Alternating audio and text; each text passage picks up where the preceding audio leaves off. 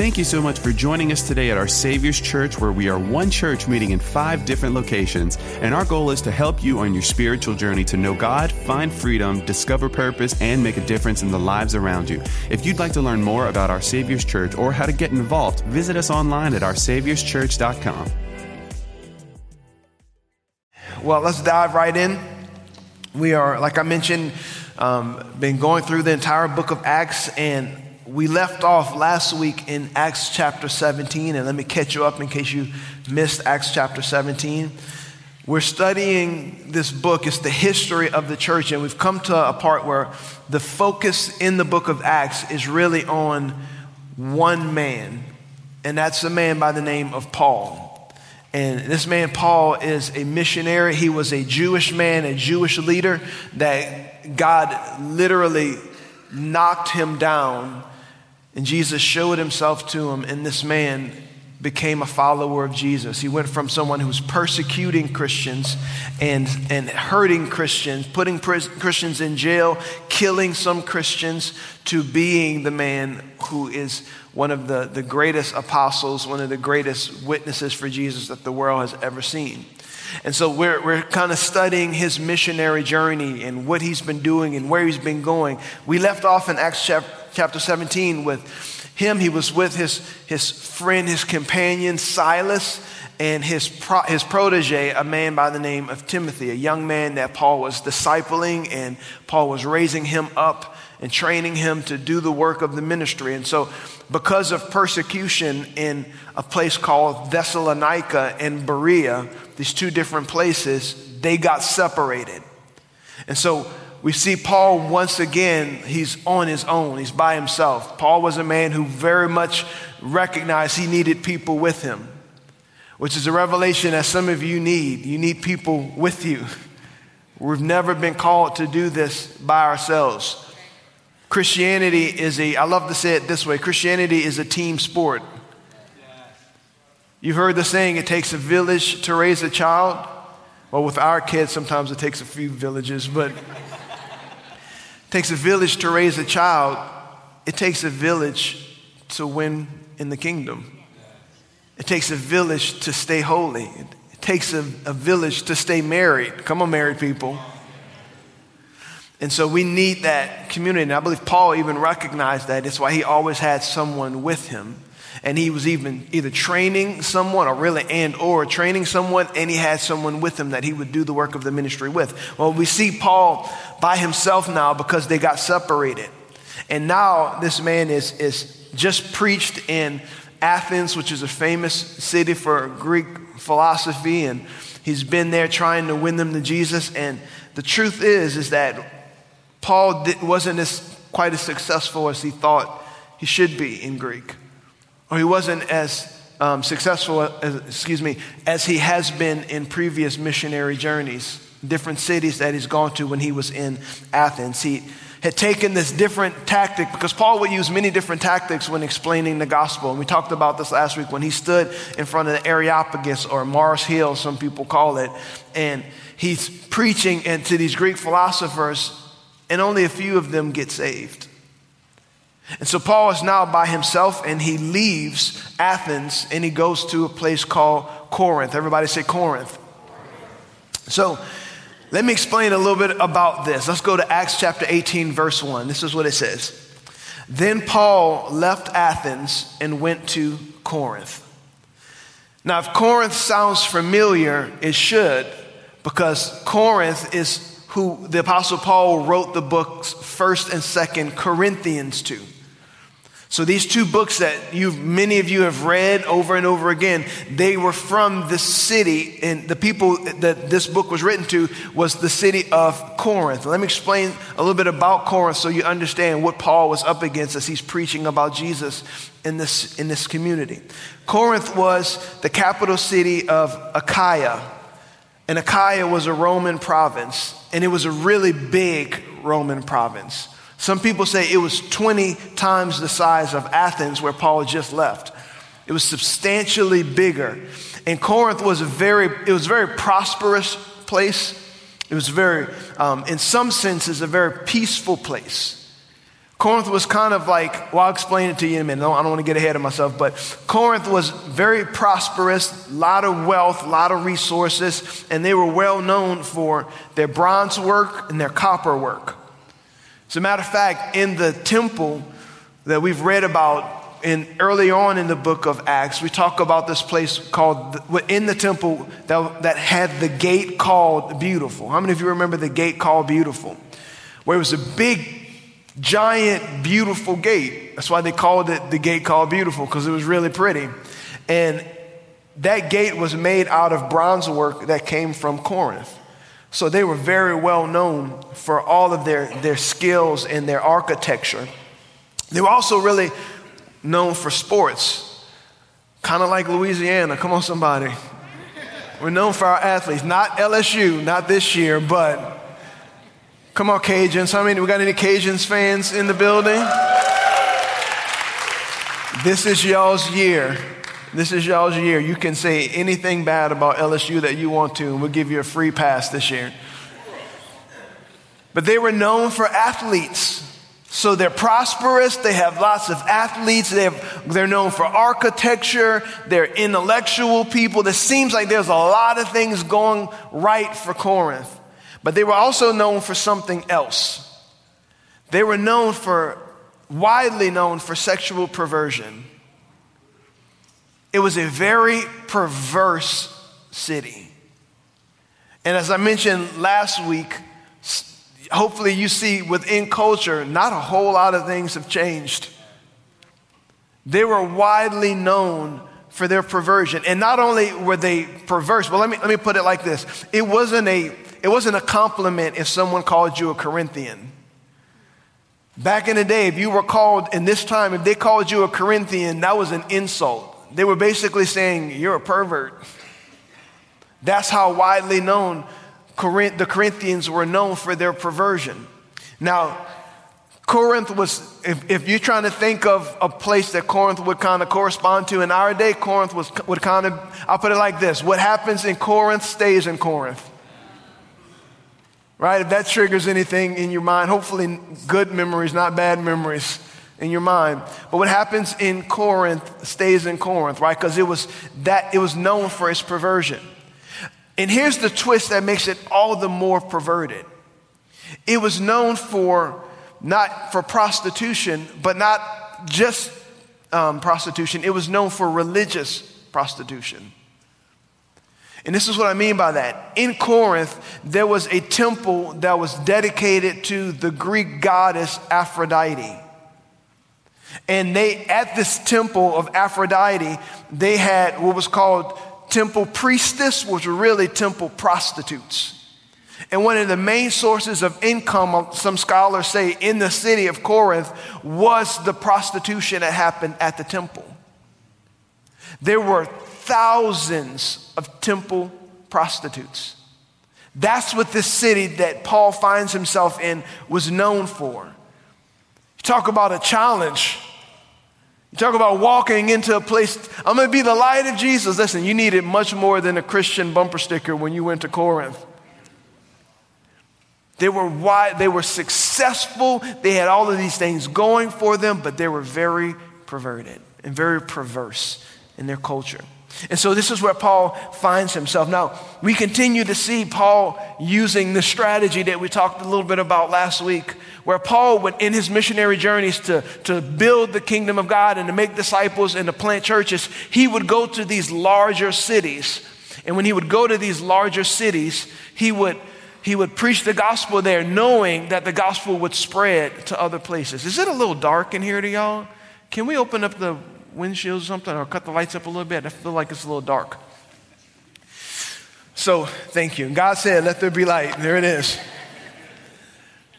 So he would go to these bigger cities, and he would know, if I can preach the gospel to these big cities, then the gospel will spread all around to all of the smaller communities. And we've talked about that. That's what our church does. That's what our church wants to do. We want to go to communities, and out of our churches plant other works for God all throughout the communities. Why? Because God loves all of us. God loves all of this community of Acadiana. Am I right? And so he wants his kingdom to spread. And so that was Paul's strategy. Now, we also see that Paul took a little bit of a different approach in Corinth than he did in Athens. Like I just mentioned, when he was in Athens, he went to these Greek philosophers and he spoke their language. He talked with a whole lot of intellect, and he talked a whole lot about intellectual things. He talked like he was a smart person to smart people in order to win them. But when he got to Corinth, he took a different approach. How do I know that? 1 Corinthians chapter 2, verse 1 says this. It says, when I first came to you, dear brothers and sisters, I didn't use lofty words and impressive wisdom to tell you God's secret plan. For I decided that while I was with you, I would forget everything except Jesus Christ, the one who was crucified. Let me stop there for a moment. Some of us, when we're trying to share our faith with people, you may get a little intimidated when you're talking to somebody who, that whole God thing, listen, I'm too smart for that. I don't believe I believe in science. And that can almost cause us to, oh my gosh, I'm not sure, what do I do? Listen, you serve the God of the universe. All science does is try to figure out how he did what he did. It doesn't tell you what he did and who did it. God did all of that. So when you're sharing your faith with somebody, when you're sharing God and you're sharing what Jesus did, you always have the advantage because the God of the universe lives inside of you. And Paul said, when I came to you, I didn't use the same tactic that I did in Athens that didn't work that well for me. What I did is I decided I'm not going to know anything else. I'm not going to talk to you about anything intellectual. I'm going to forget everything else except Jesus Christ and him crucified. I came to you with simple language about a simple gospel that could change your life forever. And then he goes on to say this, verse 3, I came to you in weakness, timid and trembling. We're going to talk about that in a moment. And my message and my preaching were very plain. Rather than using clever and persuasive speeches, I relied only on the power of the Holy Spirit. I did this so you would trust not in human wisdom, but in the power of God. The gospel that we preach, the good news about Jesus, is powerful. It has the power. Think about where you were before you heard this gospel or you accepted this gospel. Think about where you were.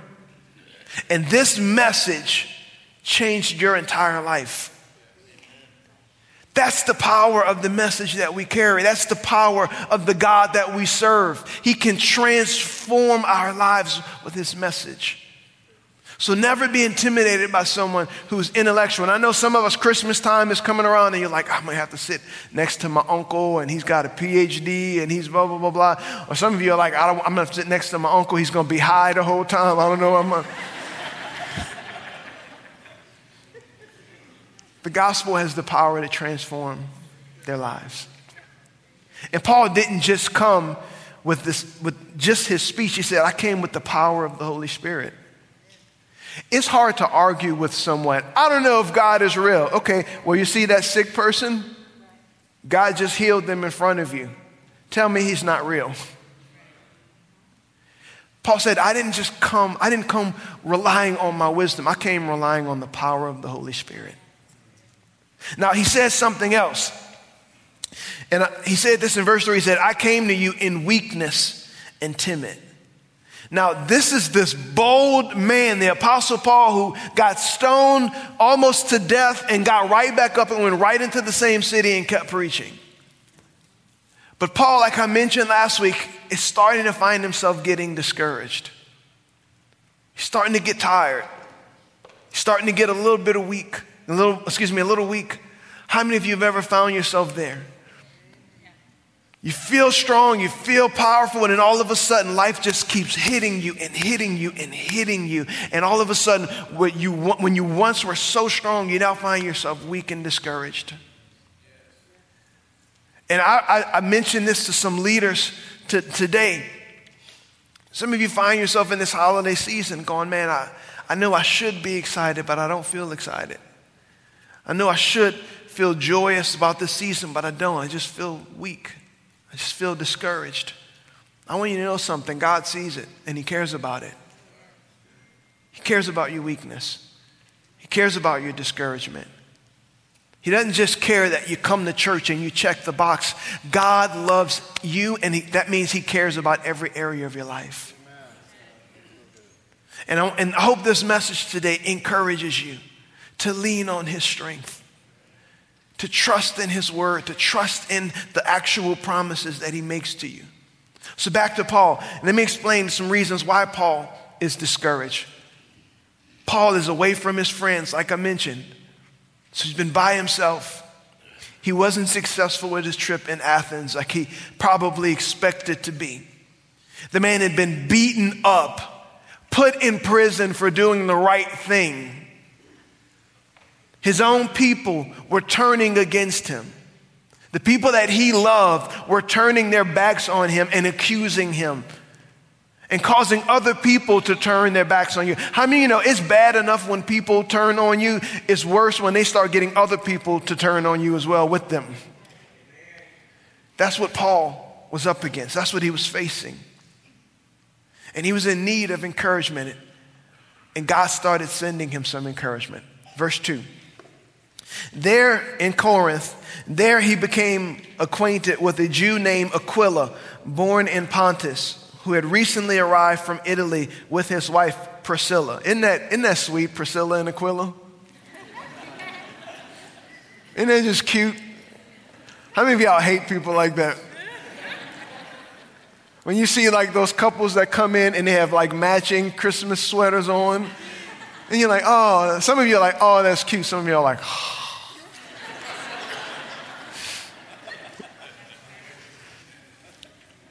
Let's keep going. All right. So Priscilla and Aquila, they had just left. The Bible says they had just left Italy when Claudius Caesar deported all Jews from Rome. That's very important. Paul lived and worked with them, for they were tent makers just as he was. So the first encouragement that comes to Paul while he's by himself trying to build the kingdom of God and he's getting discouraged is God sends him some friends. He gets to this place and he meets this guy named Aquila and his wife named Priscilla. That's refreshing. Listen, it's just refreshing to be with godly people sometimes. It's just refreshing when you've worked your job all week, you've had the daylights beat out of you. Sometimes it's good to just come to church and be with people who love God like you do and let them encourage you. Yeah. And so that's where Paul finds himself. Listen, I had a long weekend of very good, fruitful things. And last night I was tired and I went to a little celebration with some people that I know and I love.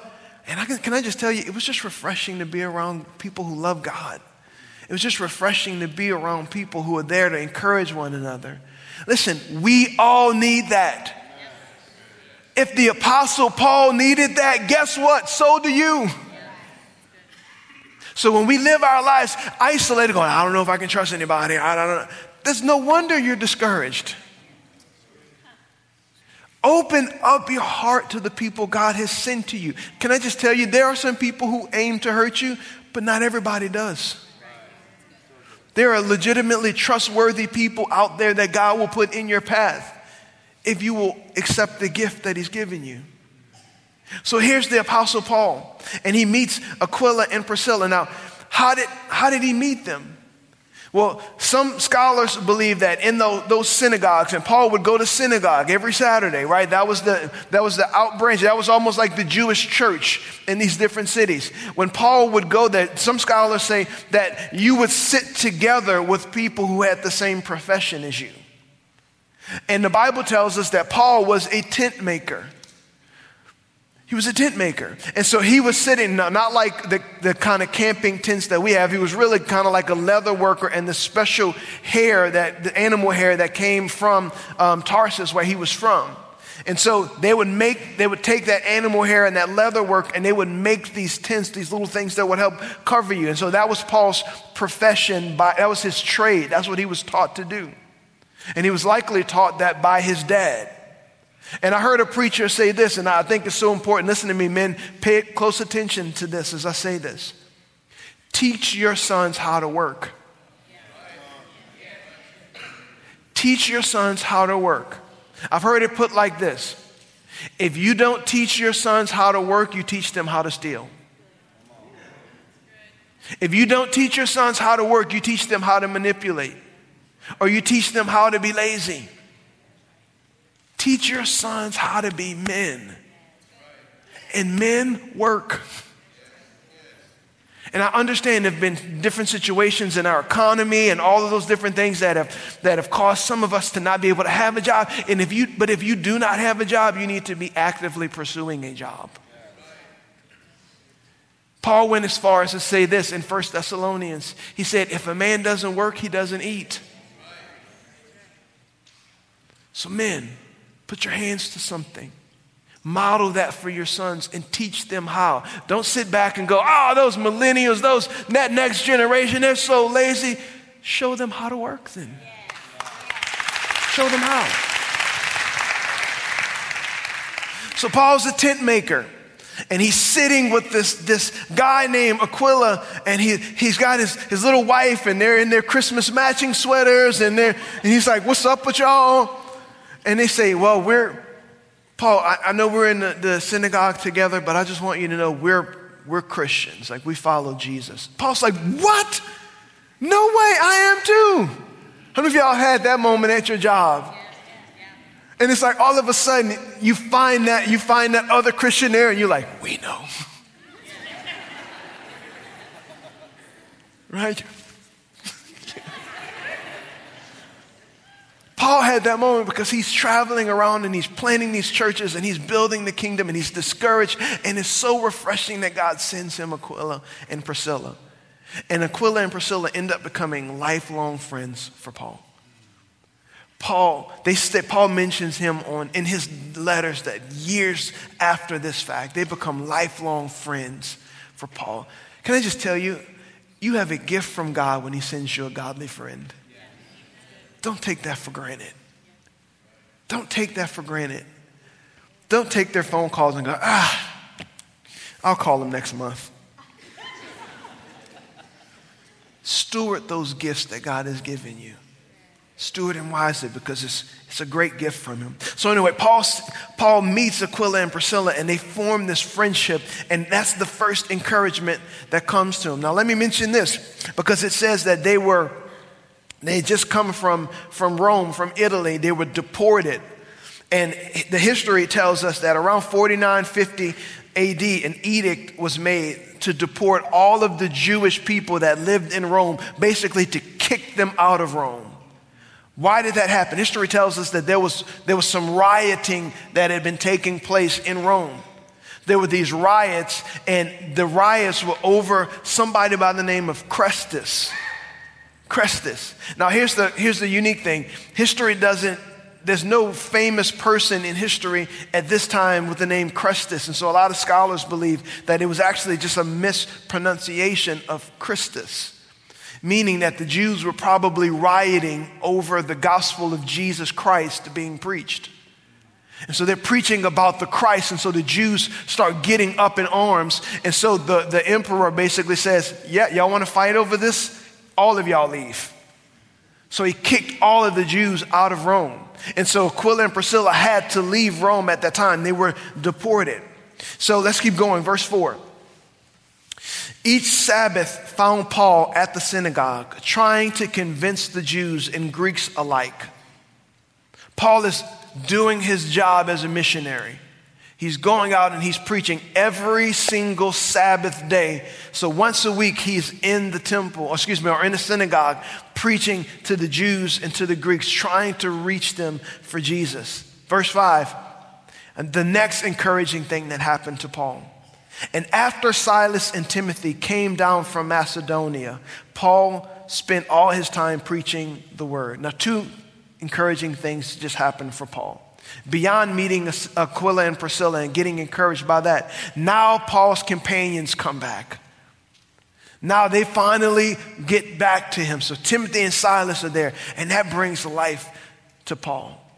But not only do they come back, they bring Paul a financial gift from the Macedonian church that he'd planted, and they gave those resources to Paul. And that encouraged Paul. Why? Because Paul had been working a job. Paul, that's how he met Aquila and Priscilla, because Paul went right back. He started preaching once a week in the church, but then the rest of the week he was working his job as a tent maker. And so when they brought this gift, well, I don't want to get ahead of myself. Let me keep reading it. He testified to the Jews. Let me go right back. And after Silas and Timothy came down from Macedonia, Paul spent all of his time preaching the word. He testified to the Jews that Jesus was the Messiah. So what happened? After they brought this gift, they allowed Paul the opportunity to be able to focus his time on ministering to the people and to the word of God. So before, when Paul was working the job, he could only go into the Sabbath once a week and actually do the ministry. But now that this gift came, Paul was able to do the ministry full time, to spend all of his time trying to reach people for the gospel of Jesus Christ. And I'm going to talk a little bit more about that in a moment. But when they opposed and insulted him, Paul shook the dust from his clothes and said, "Your blood is upon your own heads. I am innocent. From now on, I will go preach to the Gentiles." So Paul is there in the synagogue trying to reach these people and going among the Jewish people and trying to tell them about Jesus. And they just rejected him, breaking his heart all the more. So they reject him and reject what he's talking about with Jesus. And Paul finally gets to the point where he says, "You know what? Shaking the dust off my clothes, and your blood is on your own head. In other words, I'm not responsible for you anymore because you've heard the truth and now it's on you." And that's what he does to them. And there's two very important things that we need to know from that. Number one, once you hear truth, you are then responsible for the truth that you hear. Once we cannot claim ignorance whenever we know the truth. And you saying, "Well, I forgot that," does not give you the right to do that. I tell my kids this all the time, and some of you are probably going to steal this. You're welcome.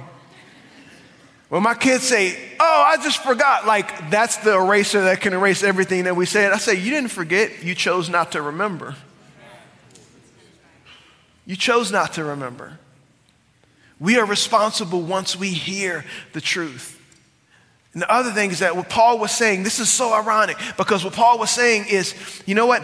I'm going to shake the dust off the same way that you Jews shake the dust off your feet when you leave the Gentiles. Because in that day, Jewish people, like I've mentioned this in previous messages, Jewish people, they so disdained the Gentiles that when they would travel in Gentile areas, when they would finally get back to a Jewish area, they would literally shake the dust off of their feet, basically saying that the Gentile world is so screwed up and jacked up, I don't even want the dust from their land on me.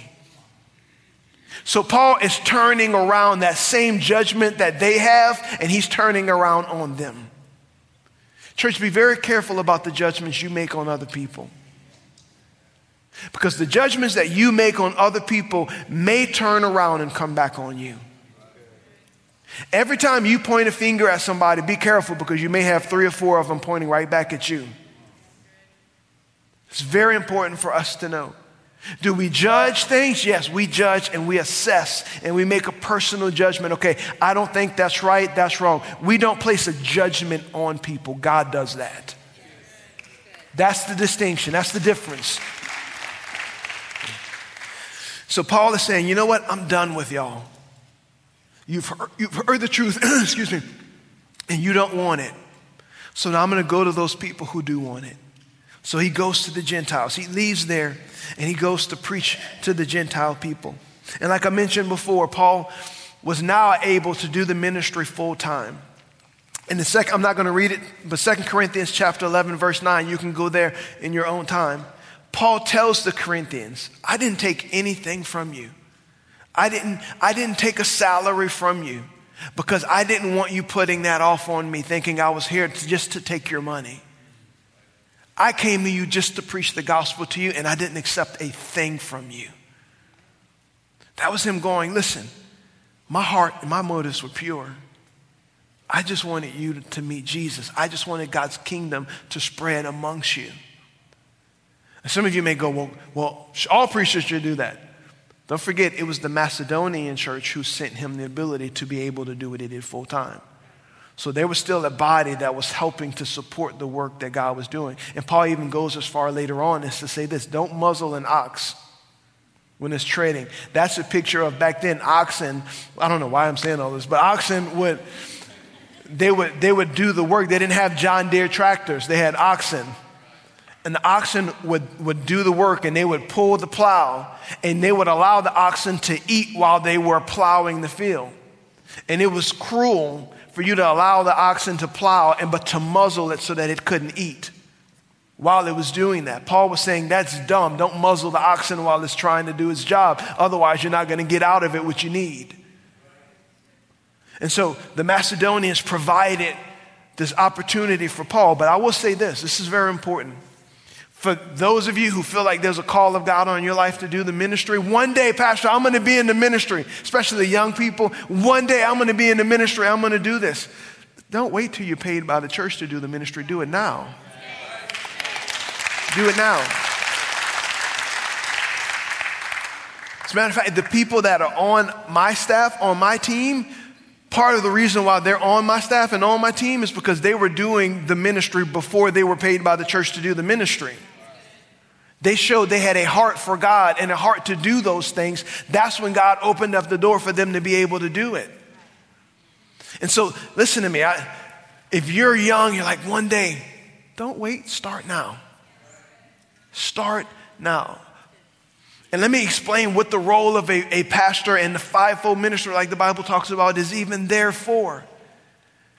I have a responsibility as your pastor to care for you, to lead you, to shepherd you, to take care of your souls. That is my responsibility.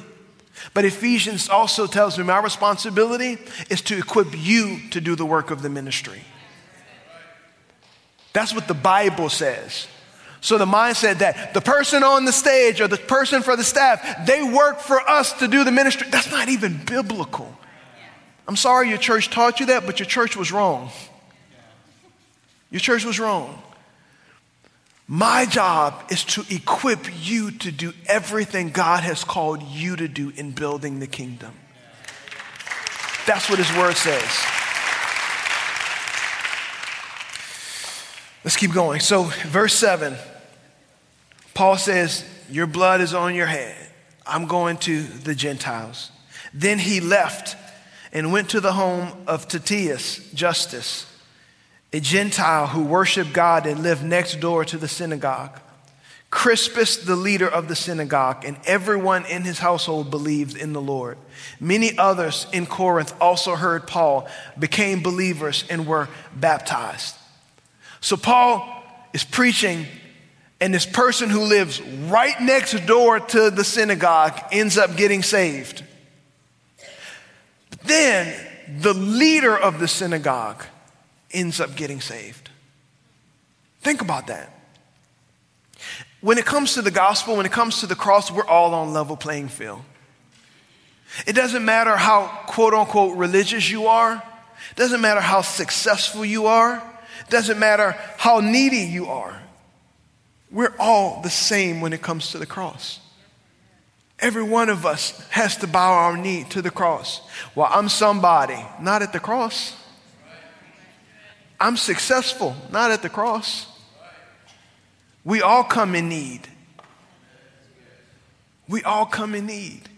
And so here's this very successful religious man who has to bow his knee to Jesus as his Lord.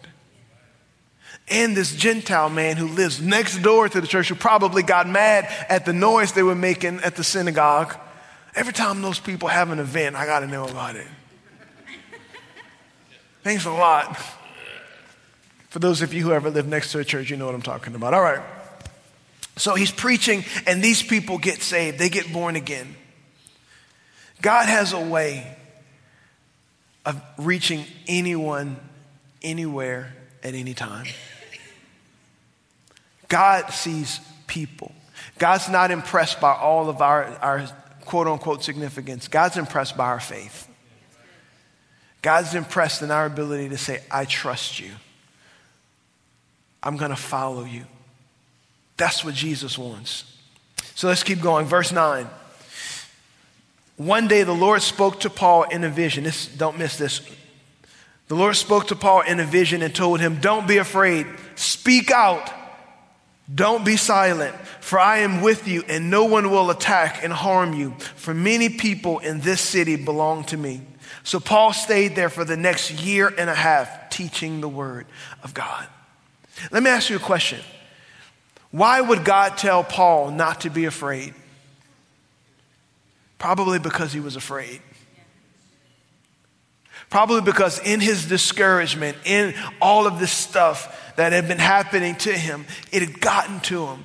Some of us have lots of problems and things around us, but you know the difference when you have problems around you and when those problems get inside of you. And for Paul, he'd been bulldozing and running through, and now he's at the point where he's starting to get afraid. And the Lord shows up to him and makes him a promise, and he says, son, I'm going to protect you. You're not going to be harmed in this city. I want you to be bold.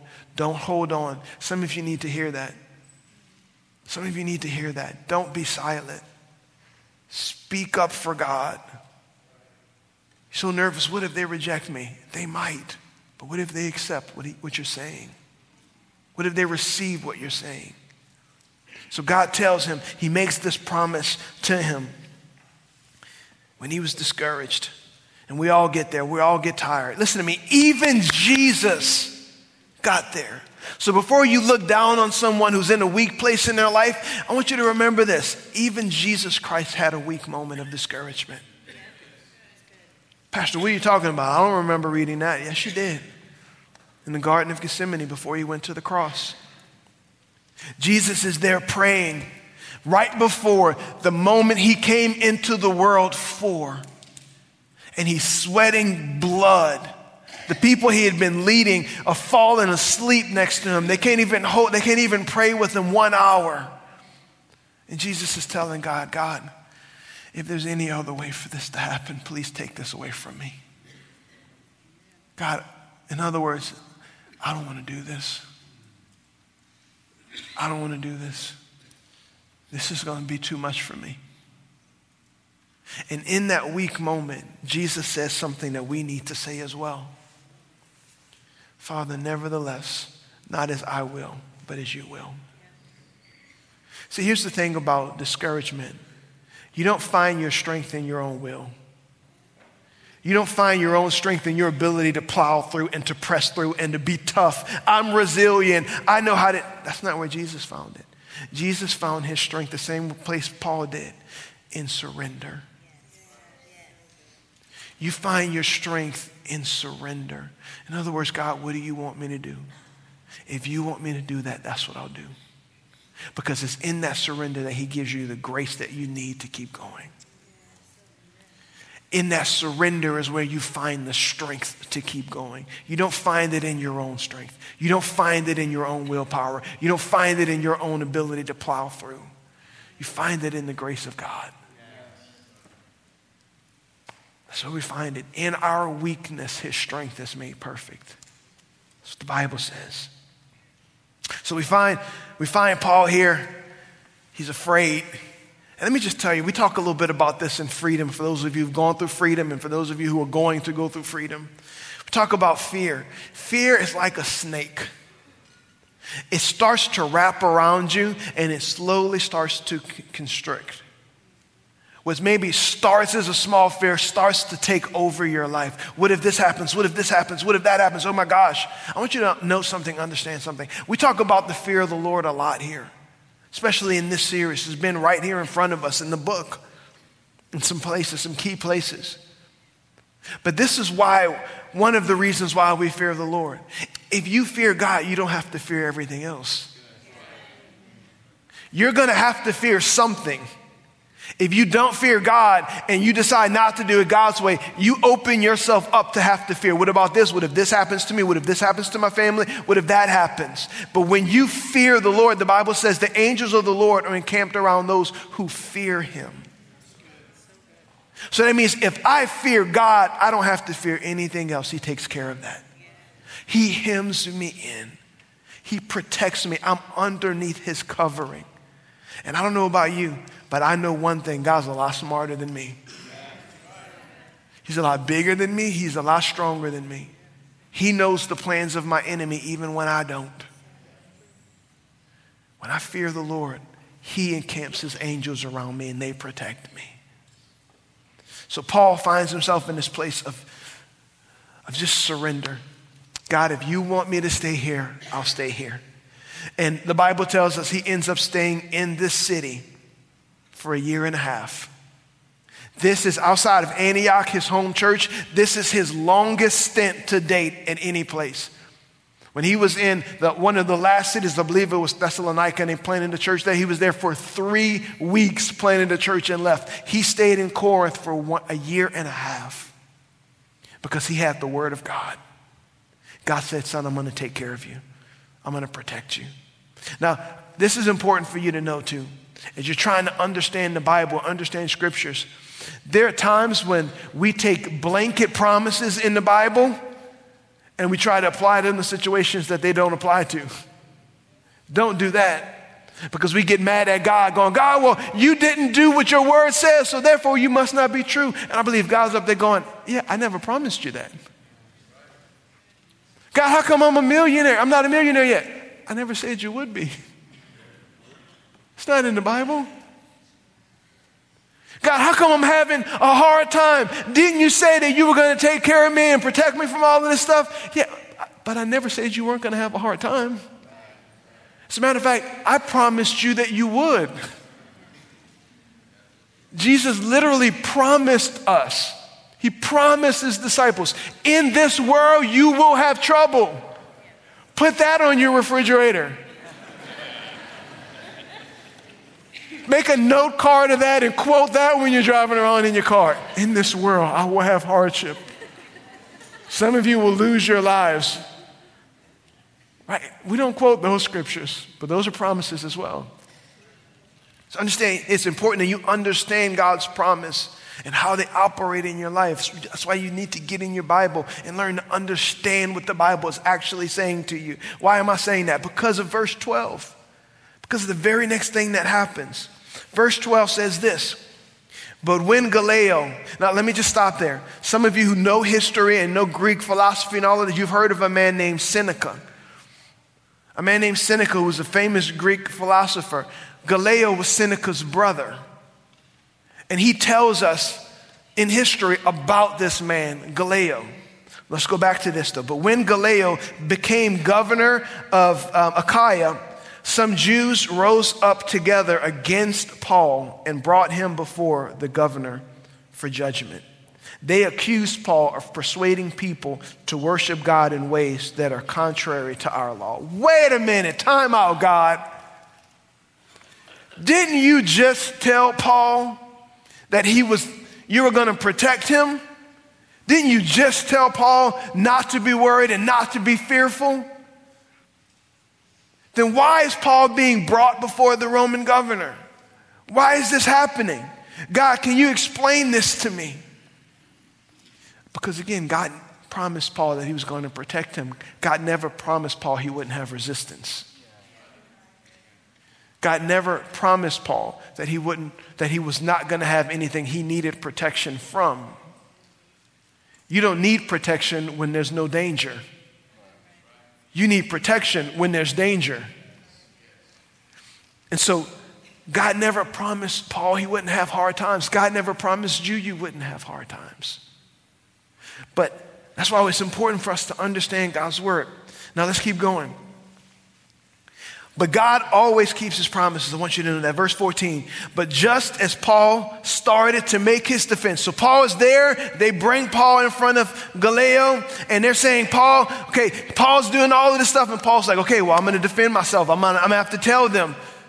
The Bible says this. As soon as Paul started to make his defense, Gallio turned to Paul's accusers and said, listen, you Jews. If this was a case involving some wrongdoings or a serious crime, in other words, this ain't important to me, I would have a reason to accept your case. But since it is merely a question of words and names of your Jewish law, take care of it yourselves. I refuse to judge such matters. And he threw them out of the courtroom. In other words, they come accusing Paul. They're ready to get Paul in trouble. But because Paul had God's promises, the leader of the governor, of that, whatever the proconsul, he basically says, take your judgments and go somewhere else with it. I have no problems with this man, Paul. And the crowd, listen to this, verse 17, the crowd then grabs Sosthenes, the leader of the synagogue, and beat him right there in the courtroom. But Gallio paid no attention. In other words, the crowd, now the Greek actually talks about this. One of the variations of this verse talks about the crowd. The crowd is talking about the Greek people who were there, not the Jews. The Greek people that were there, they're watching this thing happen, and they saw the fact that Gallio didn't care about what was going on, so they seized that as an opportunity to get the Jews. So they go to the Jews and they beat the new leader of the synagogue. Because remember, the other leader of the synagogue, the man named, I'm drawing a blank on his name, I'm so sorry, Crispus. The man named Crispus became a Christian and started following Paul. So now they put a new leader there named Sosthenes. And so the Jews are there accusing Paul, and this group of Greeks now turn and they beat him. What am I saying? God can take a situation that was meant to harm you and turn it around on those who meant to harm you. God can take the plan. Come on, it's good.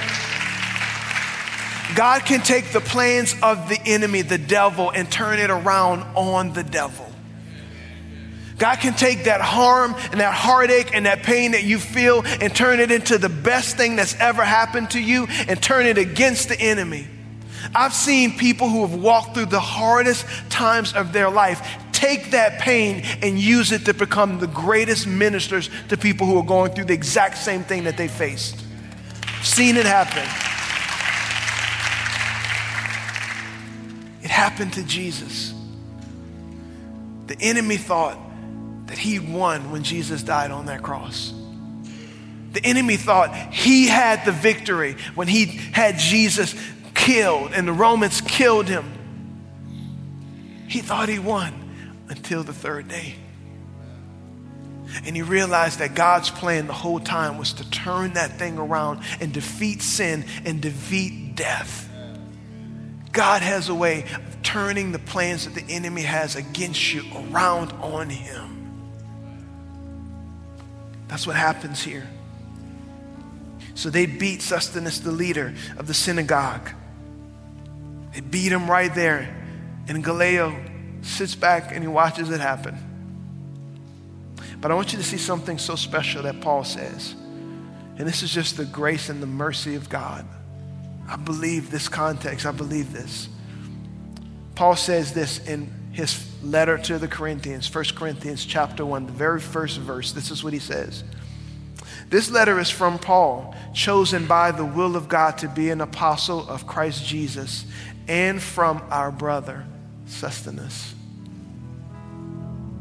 So this second synagogue leader who was beat right there with the Jews ends up becoming a Christian and following Jesus. Tell me God doesn't have a plan. God knows what he's doing. God sees your plan. God sees your pain. God sees what you're facing. And today I hope this one thing came across to you. If you're discouraged, he cares about it. And he will send the people to encourage you, and he will send the promises of his word to encourage you. He will send the resources you need to encourage you. He loves you and he's for you. If you are following him, if you are serving him with your life, if you are born again, God will send what you need, but you got to trust him and you got to trust his timing. Got to trust. Paul wasn't this person who was never discouraged. We see clearly that he was. But God sent what he needed to encourage him. Verse 18, Paul stayed in Corinth for some time after that. Then he said goodbye to the brothers and sisters and went to nearby Cenchrea. There he shaved his head. Come on, bald men. According to the Jewish custom, marking the end of a vow. Then he set sail for Syria. Listen to this, taking Priscilla and Aquila with him. At the word of God, Paul stayed at the place God told him to stay. And God protected him while he was there. This wasn't a blanket promise that Paul was never going to have harm, that people were never going to harm him. Because the truth is once Paul leaves there and he keeps preaching, he starts getting other prophetic words saying that you're going to be harmed, Paul. But at this point, he knew God was for him and God was with him. So it didn't matter what happened. He trusted his God. He trusted his God.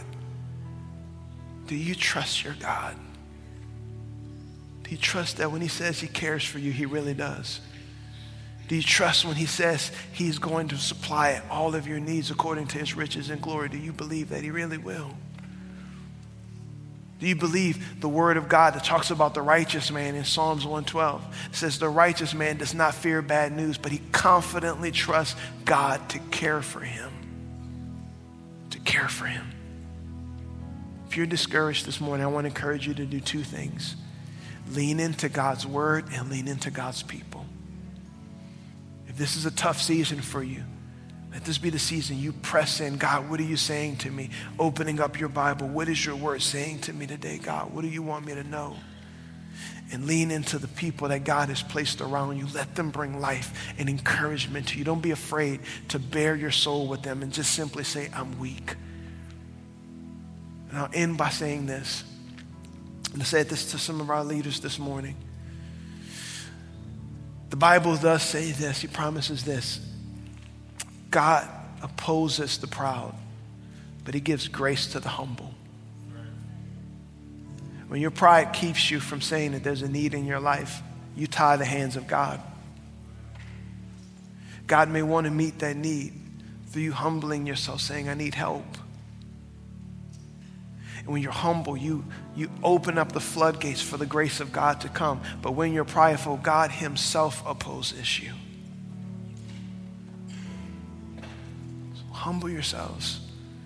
If you're weak, tell them you're weak. Tell someone else you're weak. If you're discouraged, humble yourself. Tell someone you're discouraged. Let the grace of God come to you. Close your eyes. Let me pray for you this morning. Lord, I thank you for your word. It is powerful. It's everything that we need. Everything we need can be found in you, in your word and your promises and your spirit. It can also be found in your body, your people. Lord, I pray that today you would encourage your church. I pray you would encourage them, God, to bring their need to you, to cast their cares on you because you care for them like your word says. As a matter of fact, with our eyes closed, if you're here, you say, Pastor Gabe, listen, I'm not going to ask you to come to the front. I'm not going to ask you to do anything. But if you say, this is for me, I just want you to lift your hands to heaven right now. Both of them, lift your hands up to heaven. And I want to pray for you. And as you're lifting your hands to heaven, I want you, let this be an exchange. Let's give him the stress. Let's give him the fear. Let's give him the anxiety. But let's receive from him the peace that he comes to give. Lord, I thank you for your peace that passes all understanding. Encourage your children that are walking through it, that are going through it today, that you're with them and you're for them. That is the promise, Jesus, I believe you came to make to us. When you said, my peace I leave with you, you were saying, I'm going to be with you. My Holy Spirit is going to be with you, so we're never, ever alone. Thank you for peace and grace and strength today to your people.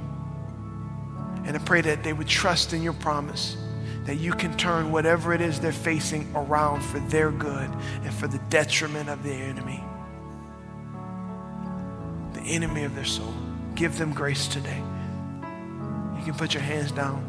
Now, with everybody's eyes closed and everybody's heads bowed, if you're here and you say, Pastor Gabe, I'm far from God. I came here just because someone invited me, or maybe I just stumbled your way in here. But as I've been talking to you this morning, you know very clearly, very plainly, I need Jesus in my life. I'm not saved. I'm not born again. I'm not right with him. I want to tell you, you're one step away from the greatest decision you've have ever made in your life. God loves you so much, he sent his son to die on a cross so that you could be his child. So you can be free from your guilt, from your shame, from your bondage, from the things that weigh you down. He loves you. And you have the ability not only to have heaven one day, but you have the ability to be in his kingdom and be his child today. That is the good news. That your sins can be forgiven and you can be right with him. So with no one looking around, on the count of 3, I'm going to ask you a question.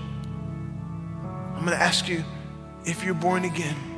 And if you want to be born again, I'm going to ask you to lift up your hand. And I'm going to lead you in a prayer. There's nothing magical, mystical about the prayer. It's simply our prayer of surrender. And God, by the drawing of the Holy Spirit, is going to draw you to himself, and he's going to meet you right where you're at. I'm going to ask you to pray these words with me. 1, 2, 3. If that's you, lift up your hand. If you say, that's me. Thank you. I see your hand. Thank you. Thank you. Anyone else? Don't be ashamed. Don't be embarrassed. This is your moment. This is your moment. Anyone else? Say, this is my moment to be born again. Praise God. You can put them down. Church, let's pray this prayer out loud with every person that's praying this prayer to be born again today. Say these words with me. Say, dear Lord Jesus, I believe that you are the Son of God. I believe on the cross you died for my sin, for my guilt, and for my shame. I believe you faced hell for me so I would not have to go.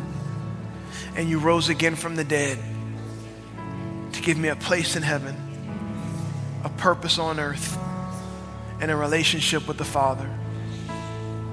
So I turn from my sin to follow you. I repent of my sin and I give it to you. And from this moment on, God, you're my Father.